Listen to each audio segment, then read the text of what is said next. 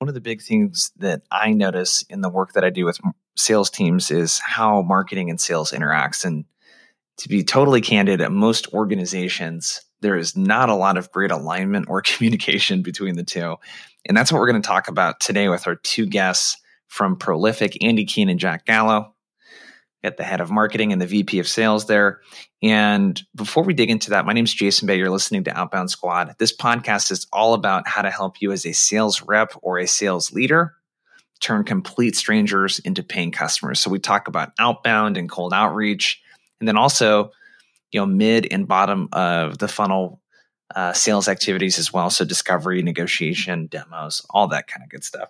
So we're going to talk about alignment between marketing and sales and how they can really collaborate more. So some of the stuff we're going to get into is how AEs and BDRs, especially if the BDRs team, their messaging and their approach is being supported by marketing, so how they can collaborate better, how you can approach expansion into key accounts, defining those personas a little bit tighter. And then we talk a lot about how the feedback loop could be improved between sales and marketing from a content perspective.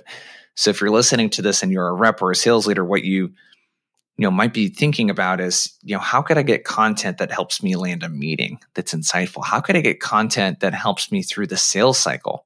Maybe address specific objections that I have, or how to choose the right solution, doing it yourself in-house or going out of house to do it. The other thing that we're going to talk about too is I think that there are a lot of, with your content, how the content fits into the account plan across different departments potentially too. So for example, oftentimes I'm selling, into sales leaders, but I also have to work an angle with enablement and work enable with sales development.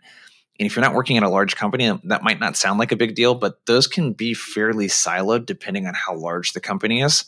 So how do we keep marketing in the loop and get their help driving demand gen across some of the other people that we want to get our message in front of? So there's a lot of goodies that we're going to talk about today. Make sure to subscribe to the podcast. I would love an honest review on Spotify, Apple Podcasts, wherever you listen to it. It gets more eyes and ears on the show and people exactly like you. And without further ado, let's get to the episode.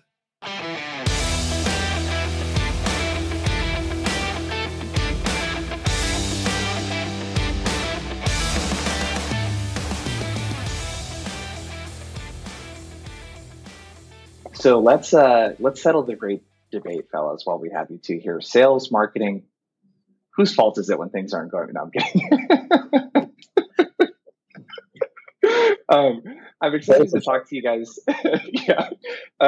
Because I think that this whole account-based everything is, it's been a movement here in the last decade or so, and I think the tools are finally catching up, to help teams actually support this type of go-to-market motion. And I wanted to kick the first question your way, Andy. When you think about account-based marketing, from your point of view as a marketer, how do you kind of look at the collaboration between marketing and sales, and how have you seen it evolve? Yeah, it's a great question, and there's no perfect answer. I think from a collaboration perspective, working closely with Jack's team and the AEs, I have the business development team under myself. Generally speaking, the collaboration is around who are the key accounts that we feel we should go after. And between the groups, we're looking at trends and, let's say, inbound demo requests. Are there specific verticals where we're seeing more interest and activity over a 3 to 6 month span? We're using tools like ZoomInfo to help us identify and de-anonymize website traffic or use intent. Right. So tools like that give us, I think, a good foundation of, okay, if there are 2 or 3 verticals where maybe there's opportunity, where we'll work as a team as we start to drill down into a specific vertical. And then you start to think through the account criteria of what makes a really good customer for Prolific. Right. And you can look at things like company size, revenue, number of sales reps in our instance, using Salesforce's technology, et cetera, right? There's a lot of different ways to break it down. So there's a lot of internal collaboration and discussion with who we're going to go after. And then between marketing and business development, we're working closely to who's the buying committee that we're going to build out. So having a really tightly defined ideal customer profile? Who are the key personas that are typically involved in an evaluation, in the research, ultimately in making a decision, et cetera? And so for those key target accounts, we'll build out a map, identify who we think needs to be engaged up front. Typically, this is where the collaboration, again, is key. The BDRs will do a lot of the groundswell. They'll uncover that intel with account executives, account managers, BDRs, get a state of the state. And then in parallel, the account executive will get a little bit higher up and start to take that information we're uncovering and bring that use case to directors, VPs, et cetera. So I think when I think of the collaboration, that's how it's strongly connected. And then marketing is ultimately helping build and execute on that strategy to penetrate those decision makers in those accounts. Yeah. So Jack, being on the sales end of this and getting to talk to a lot of prospects with your team, where does this come up in sales conversations? I'm curious. Like, do you guys dig into the collaboration on the account planning aspect of how are marketing and sales working together? Like, what do you see and hear in this area from the prospects that you speak with? Yeah. I'd say it's one of two things that we'll hear. It's either we're engaged with a marketing operations person who's on the line to start to understand, all right, what are these insights that we can start to pull out of account plans now that this data is in a structured format that can ultimately allow them to do things like create more specific drip campaigns. So starting to look at how can we create a campaign track for somebody that's labeled as a champion by a seller comparative to a blocker. And so when you start to look at the manner in which traditional planning is done, marketing wasn't ever able to get those insights. So it's a lot of times us bringing that up early on in the discussion of, have you invested in a marketing automation tool? Is that integrated to your CRM? And if so, here's the value that all of these sales generated insights from, frontline conversations that they're having can ultimately provide to marketing to go back top of funnel and, provide a more tailored experience, from a marketing campaign's perspective. Yeah. With the prospects you speak with, do you see any kind of like strategic things that are just missing, from their account-based strategy? Like, this sounds really nice what you're saying, like what you're getting people to. Where do you see like just the mindset and the philosophy and the strategy behind this stuff? Where do you see misalignment? I'm just curious. Yeah, it's a really good question, Jason. I would say one thing that comes to mind is, a lot of times marketing is guiding sales to, hey, this account is expressing interest, or, hey, we have a lead from this account. But then it basically becomes sales' responsibility to work that lead, work that account, generate interest. And what I ultimately have seen a lot of success with in both our internal use of our solutions, along with enabling our customers to use the tool, is really that ever constant alignment between sales and marketing, and bringing marketing into deal review sessions, bringing marketing in to prospecting sessions. So we can say, we're going after these particular stakeholders. How can I leverage my marketing team to do one-to-one engagement on social? How can we put them through campaigns after we maybe have been given early interest indicators? So that to me is something that I've definitely seen where it kind of is like let's throw this over to sales. And then, you're basically responsible for working it from there. We've seen a lot of success continuing that alignment and collaboration throughout the customer journey. And what that's also doing for our marketing department specifically is allowing Andy to hear, who are we speaking with? What are the buzzwords that ultimately, or topics that are ultimately generating a lot of interest? And how can we use that to create more demand for our sales team to execute against? Yeah. What you're getting to that's really interesting is, I think a lot of the way that I see companies, at least that I work with, approach, it's like marketing's job stops as soon as we get an appointment, essentially. As soon as this turns into a marketing qualified and the BDRs, can work that lead, yep, and to get it to an account executive, it sort of stops at that point, and it's on sales to just, hey, whatever content we have to use, we can use. And it's like, what I'm hearing from you is you guys are very strategic about thinking about what a prospect might need, or if we're multi-threading, who else might need to see and get familiarized with Prolific. Yep. And I see both of you nodding, which is really interesting. So let's backtrack a bit. I think there's a couple places where we can kind of dig a 100-foot hole here, and I'll kick this question over to you, Andy. When it comes to just account planning in general, one of the things that I see a lot is there's a lot of fuzziness on exactly when we're going after an account, who are the right people to go after? And just basic fundamental approach to account planning. What are some like kind of do's and don'ts in terms of like, how do we really figure out who the right people are to like start mapping an account with and to start conversations with? Yeah, it's a great question. From a qualitative perspective, it's always good to get sales feedback. We're using tools to listen to sales calls. I'm seeing who's on those sales calls as well, so it gives me a sense of that. But this is, again, where having good CRM data is so important, and it's been really critical for us because I can look at 6 or 12 months of opportunity data and get a really clear picture pretty quickly based on who's the primary contact in those opportunities. Who are the other people from that account that have been engaged throughout those pursuits? And working with my team, we actually went through a process and documented 3 years of opportunities. Who is the primary contact? Who are the other people we touched at that account throughout the sales cycle? And it gave us a really clear picture of, hey, here, like some of the titles I saw in there, candidly, I didn't expect. There was more account management in there than I had expected, which is a great insight that we would have missed out on had we not gone through this exercise. So when you have that kind of intelligence, it makes it easier on the marketing side as well. I can throw that information into LinkedIn, right, from a targeting perspective for our campaigns. We use that from an email perspective. As you get omni-channel in general, knowing who you're going after and where they spend time to consume some of that content, it does really vary a lot by the kind of person you're going after. So I think really leverage your CRM data, look at those opportunities, close won, close loss, doesn't matter who's involved in those pursuits. And then I think talking with your sales team consistently is important. And if you have any kind of tools that have, any kind of call intelligence tools, I think are also a nice cherry on top to help with that. Yeah. It sounds obvious, but I don't know. Why do you think that people don't do this?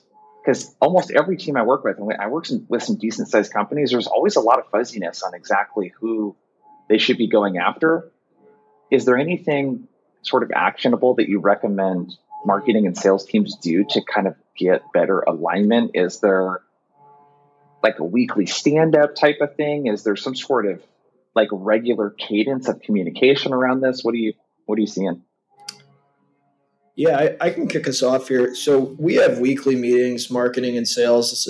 It's a mix of a forecast, kind of a state of the state call that Jack leads. And it's a great opportunity for us to collaborate on what the team's seeing, who they're talking with, to Jack's point. All of this information for us is stored in account plans, which is really helpful, right? So you mentioned, why don't teams do this? At the end of the day, it's going through, a lot of opportunity data, listening to calls, scheduling time. Like there's upfront effort that's required, but it will pay dividends over time. And I think the mistake of not doing it is you're eventually going to be targeting the wrong people. You're going to be trying to engage the wrong people from a business development or outbound sales perspective. I don't think you can afford to not take that effort and build that process up front so that you're consistently uncovering, because an ICP can change a little bit over time as well, which I think we realized by doing that exercise. So it can be time cumbersome, but it is well worth it to get in front of it. I would add to what Andy said. I think a lot of selling organizations are doing this. It's just they're not putting it in a place that makes it easily accessible and understandable through reporting. So, we talk about deal reviews. That could be a space where you're saying, hey, this VP of revenue operations is somebody who, is starting to look and tighten up their budgets for next year. And we're going to need to be really tight on our business case, or else they're going to be a blocker. And so the first step to me is creating some sort of system, whether it's, keeping track of in your opportunities, who are the people that are a part of the buying committee. That's just the base level, understanding the titles. But then what you want to start to do is take that a layer to 2 layers deeper, what are their influence support levels? How do those change based on vertical, based on company size, in terms of the roles that you're engaged with and how they're advocating or detracting against a particular pursuit? And then the next piece that I think a lot of times is overlooked in terms of keeping track of is a lot of opportunities in Salesforce or whatever CRM you're using have been built to keep track of, your pain, what's their gain, the BANT, whatever sort of methodology, but we don't have a place to keep track of a specific role or stakeholder and what are their priorities and how is a title and priorities, what are the common trends that you're seeing be tracked across your opportunities that ultimately can be used in forward-looking pursuits to get ahead of particular stakeholders are going to be involved or have the right messaging, the right time based on historical data and wins of similar like ops in the past. Yeah, that's such a great point. A lot of the persona-based material that I see with companies, because one of the things I always come in and look at is what's existing about personas right now that we can repurpose into outbound messaging or for a discovery call. And the persona-based stuff it's there's use cases and they don't attach what personas care about specific use cases. So it's here's what our product does and the problems that it solves, but how does each individual care about this differently? Because you sell to individuals at the end of the day, whether that's one or two in SMB or over a dozen, in an enterprise sales motion. And that's such a good point. What do specific roles sort of care about? I want to kind of get to the basics and fundamentals of if we could do a deep dive into an account plan, let's talk the personas. What are the key kind of personas? And could you guys kind of run through the different types of personas? So we've thrown around influencer, we've thrown out blocker. Let's kind of start with the basics if we could. What are the specific types of personas? And why is it important to sort of include all of them? Yeah. Happy to answer that one. I'd say it's going to vary a lot, and we've seen it vary a lot in terms of how our customers define personas or define influence levels, support levels. I think that there's a common base layer that we can work off of, which is what's their buyer type. So is this somebody, evaluating the tool from a technical perspective? Are they going to be looking at this from a budgetary perspective? Are they going to be a user of this tool? And a user could also be an economic buyer or a technical buyer as well in some cases. And then the other piece to it is, all right, what's their power level within the organization? And this is a big one because, one thing that I heard early on in my sales career is a plan without power is no plan at all. So if I'm in a deal review and you're telling me, hey, I've got this great call and demo that we ran with an AE, and he's going to get the proposal I sent, the demo, and bring it to his boss, and then his boss is either going to give it a go or a no-go. I'm like, that's no plan. That's no real qualified opportunity because the person that you're working with doesn't have the ability to make purchasing decisions. And so we want to start guiding your selling team into ways where they can check themselves without me having to check them first. And that's where you really are creating a self-sufficient selling organization is when you can put the framework in place with the tools that you've invested in to guide them through those processes of understanding buyer types, power levels, and then lastly, what influence levels are. Is this person a supporter of us? Are they someone who is championing us internally? And making sure that you're really tight about the definitions that come along with each of those three respective groups is also very important just from a taxonomy perspective and how you're talking about these opportunities when you are in deal reviews or forecasting calls. Yeah. So how do you guys think about power level? How do you determine power level? Is that a seniority thing? Is it as I start to kind of uncover some certain things I learn? How do you guys think about power level? Yeah, that's a tricky one, Jason, because it's something to where you obviously are initially geared towards titles. That's like the initial thing that I always think of is, all right, this person has an SVP in their title. They're obviously going to be a higher level of influence than somebody who might be a senior manager, for example.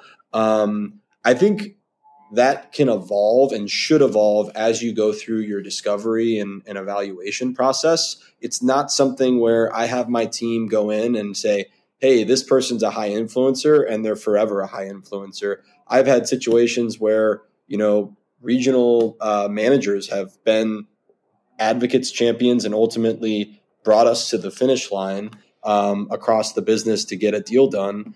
You could define them as high influence in terms of their willingness to introduce you to other stakeholders, really move the needle along in terms of progressing the value internally when you're not in the room, which we know more and more frequently is the case, where we're losing customer-facing time and we need to develop and identify people that are going to be able to be advocates for you when you're not in those discussions.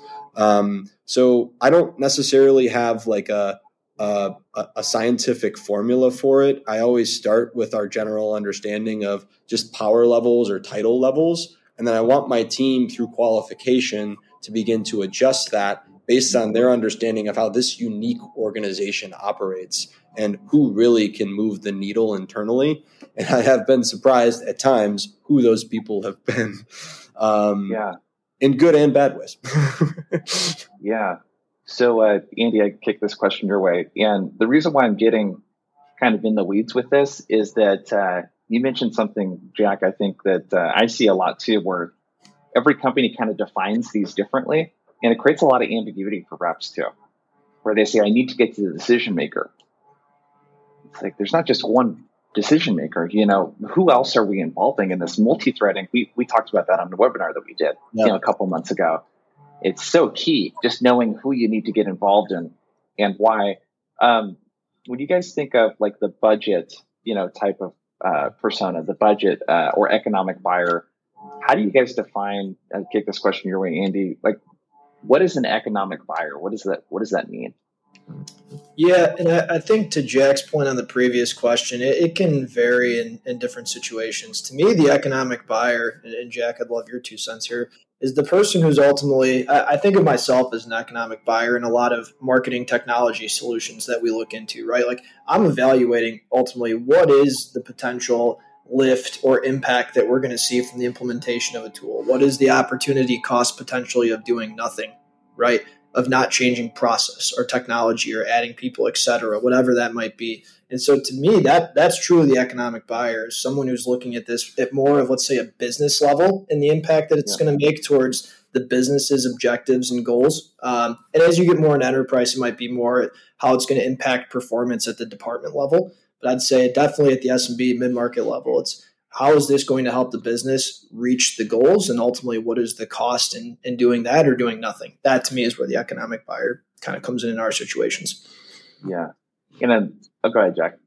No, I couldn't agree more, Andy, with what you shared. I would just add the comment of, it's very easy to assume that the person that the economic buyer or who you've identified as the economic buyer is also the decision maker or signatory. That's not always the case, to Andy's point. Internally, Andy owns the budget. He's evaluating the opportunity cost, but we have a process internally where things go to our president for signature a lot of times. So, it's not always this direct line of a buying path. What we see, particularly as you move up segment, is that's going to be more complex, to where there could be a buying true committee that gets together and votes on budget. And we need to be understanding and engaging of all 12 to sometimes I've seen 30 people on a buying committee. So that is just a point that I would throw in there to build off what Andy had shared. Got it. So lastly, on account mapping, we have sort of personas and all of that stuff kind of mapped. What else is part of a good account plan? Yeah, I'm happy to answer that. I mean, when I think about a good account plan, I think about it in a few core facets or pillars, starting with understanding like who is the business that you're trying to sell into? Who do they serve? Who do they sell to? What products do they offer? What challenges have they shared with you? That could be through discovery calls that you're understanding that. It could be through B2B data sources or even things like 10Ks that you're researching to understand what are customer priorities. The next step is, how do our product offerings or services align with what's been shared as challenges or goals? And then beginning to map out who are the people that we know we need to speak with based on that product offering that we're trying to sell to fit a gap in their tech stack that we know we need to speak with based on historical data of similar like pursuits. And the last piece, and I think the most important piece, which is also the most commonly the most common pitfall within the traditional planning process, is developing a plan that you're revisiting on a weekly basis of, we've put forth milestones or objectives of 5 to 6 to 7 things that we know we need to do as a business from a selling playbook perspective to increase our chance of winning this deal.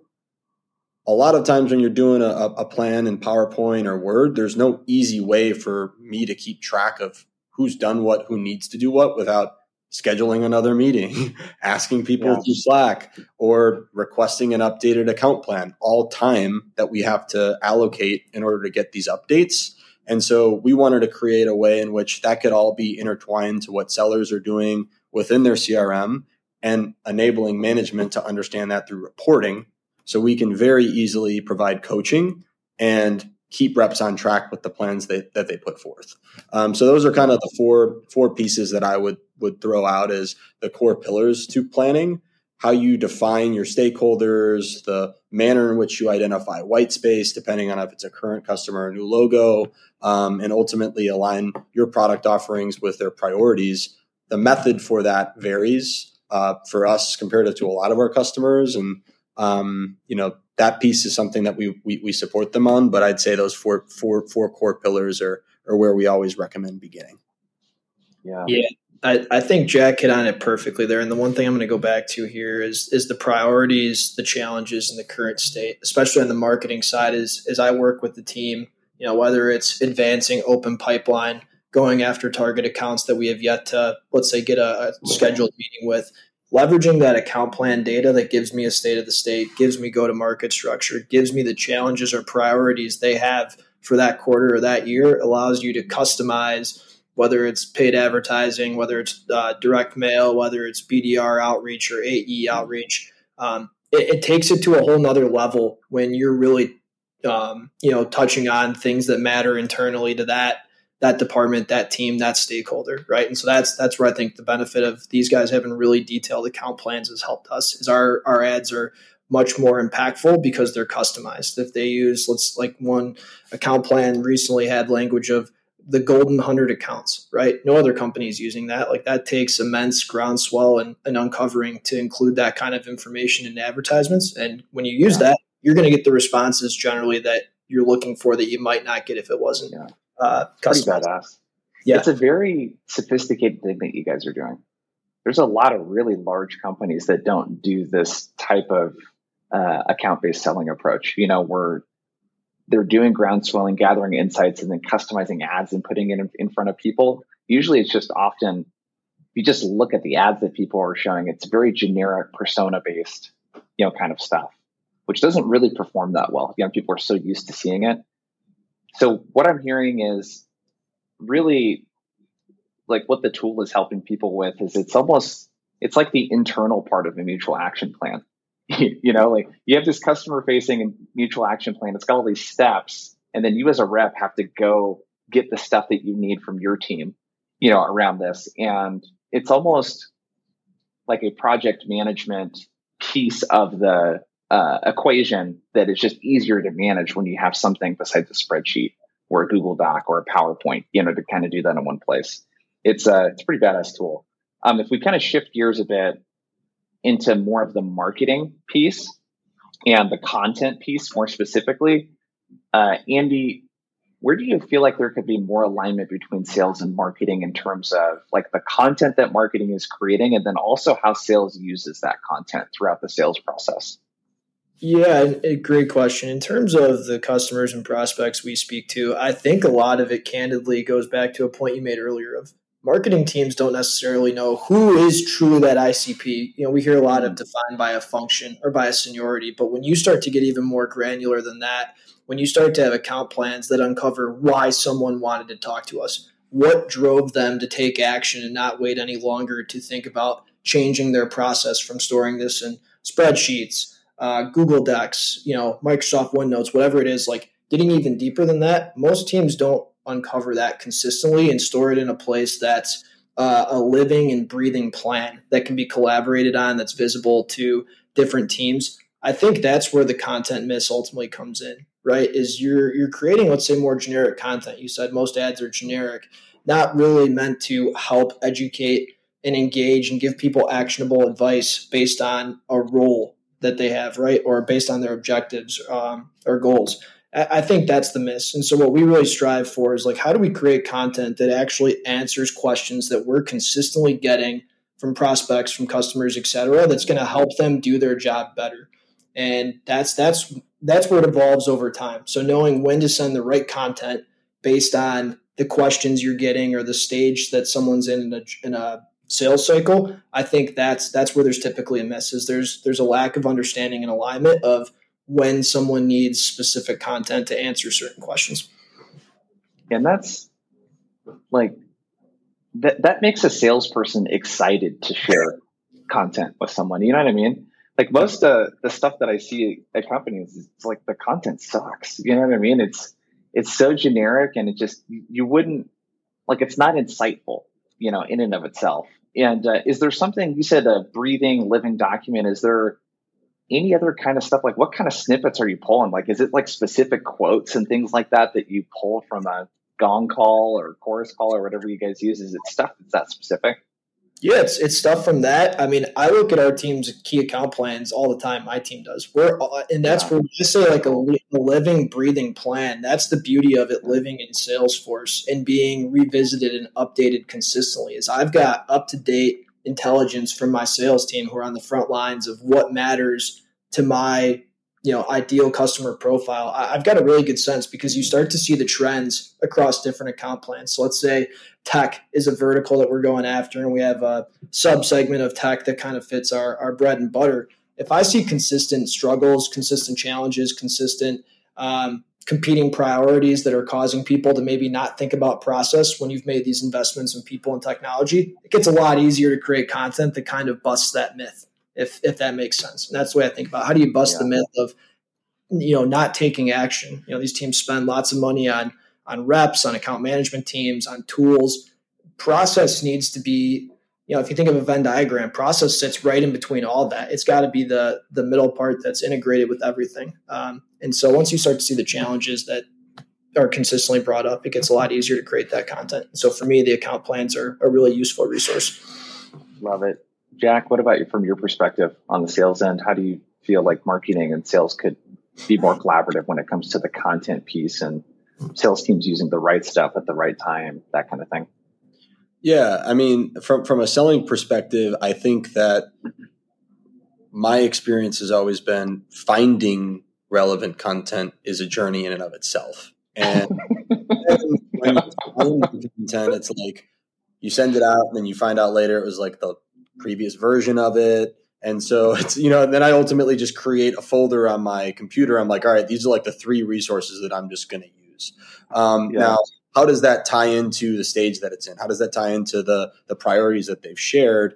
All of this stuff from a process perspective that I'm as a seller asked to input into tools so that we can keep track of our opportunities. We can keep track of who we're speaking with, what the pipeline is going to be, and what our forecast is going to be. But that data is not speaking back to me and guiding me to, hey, based on the stage you're in and similar like pursuits, here's the case study, or here's the one pager that we recommend for you to use. And so that really, for us as a business, is our mission is to balance the give-get ratio between what users are asked to give to CRM and what they get out of it. You're always going to have to give something, but you should always feel like as a user that the tools that your company has invested in and the process that have been put in place are things that ultimately will give back to you at some point, whether it's through a recommended piece of content, or hey, we recommend that you speak to this person because, in opportunities in the past that we've won, 90% of the time they've been involved. That's the type of stuff that we want to serve up to users so that they can be true beneficiaries of process and technology rather than just contributors to the process and technology. Yeah. Oh, I love that, man. The give to get ratio.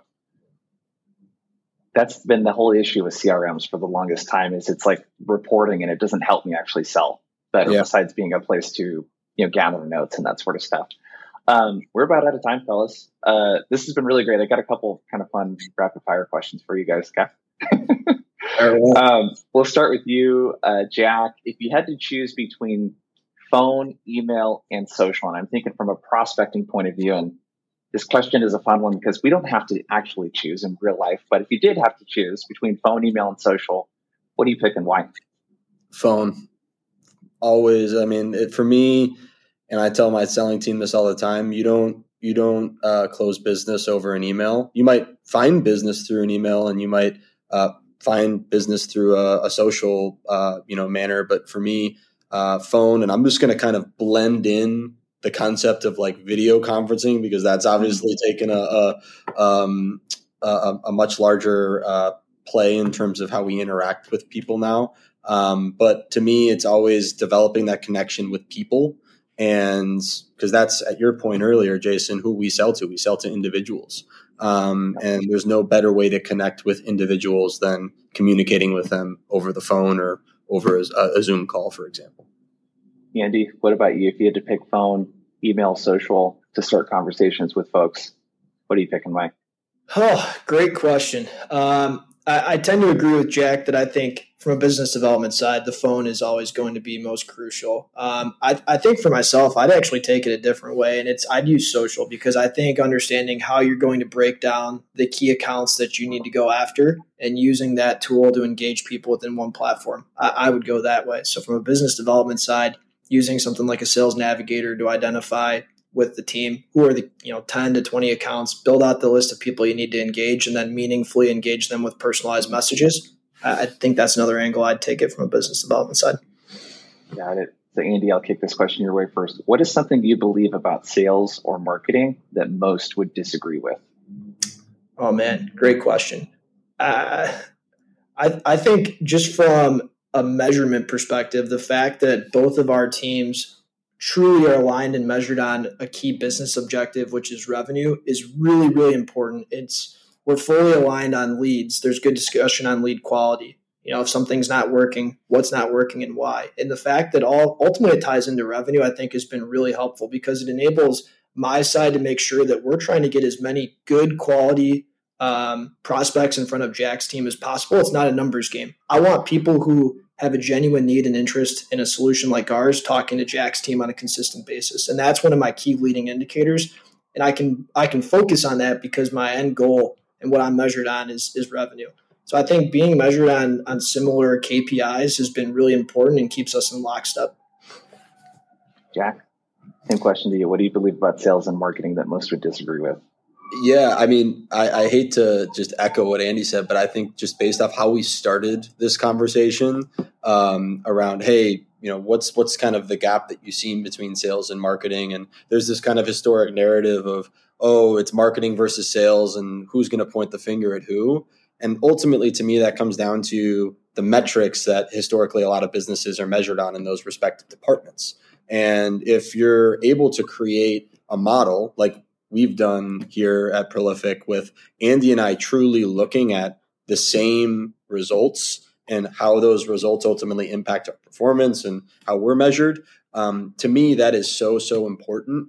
And marketing and sales can work off of the same measurements, which are revenue, because in doing so, we've made our process with marketing not just more collaborative in the prospecting phase, but Andy and his team now feel fully involved in opportunities that are in flight and how can we help progress these because they have just as much at stake as I do.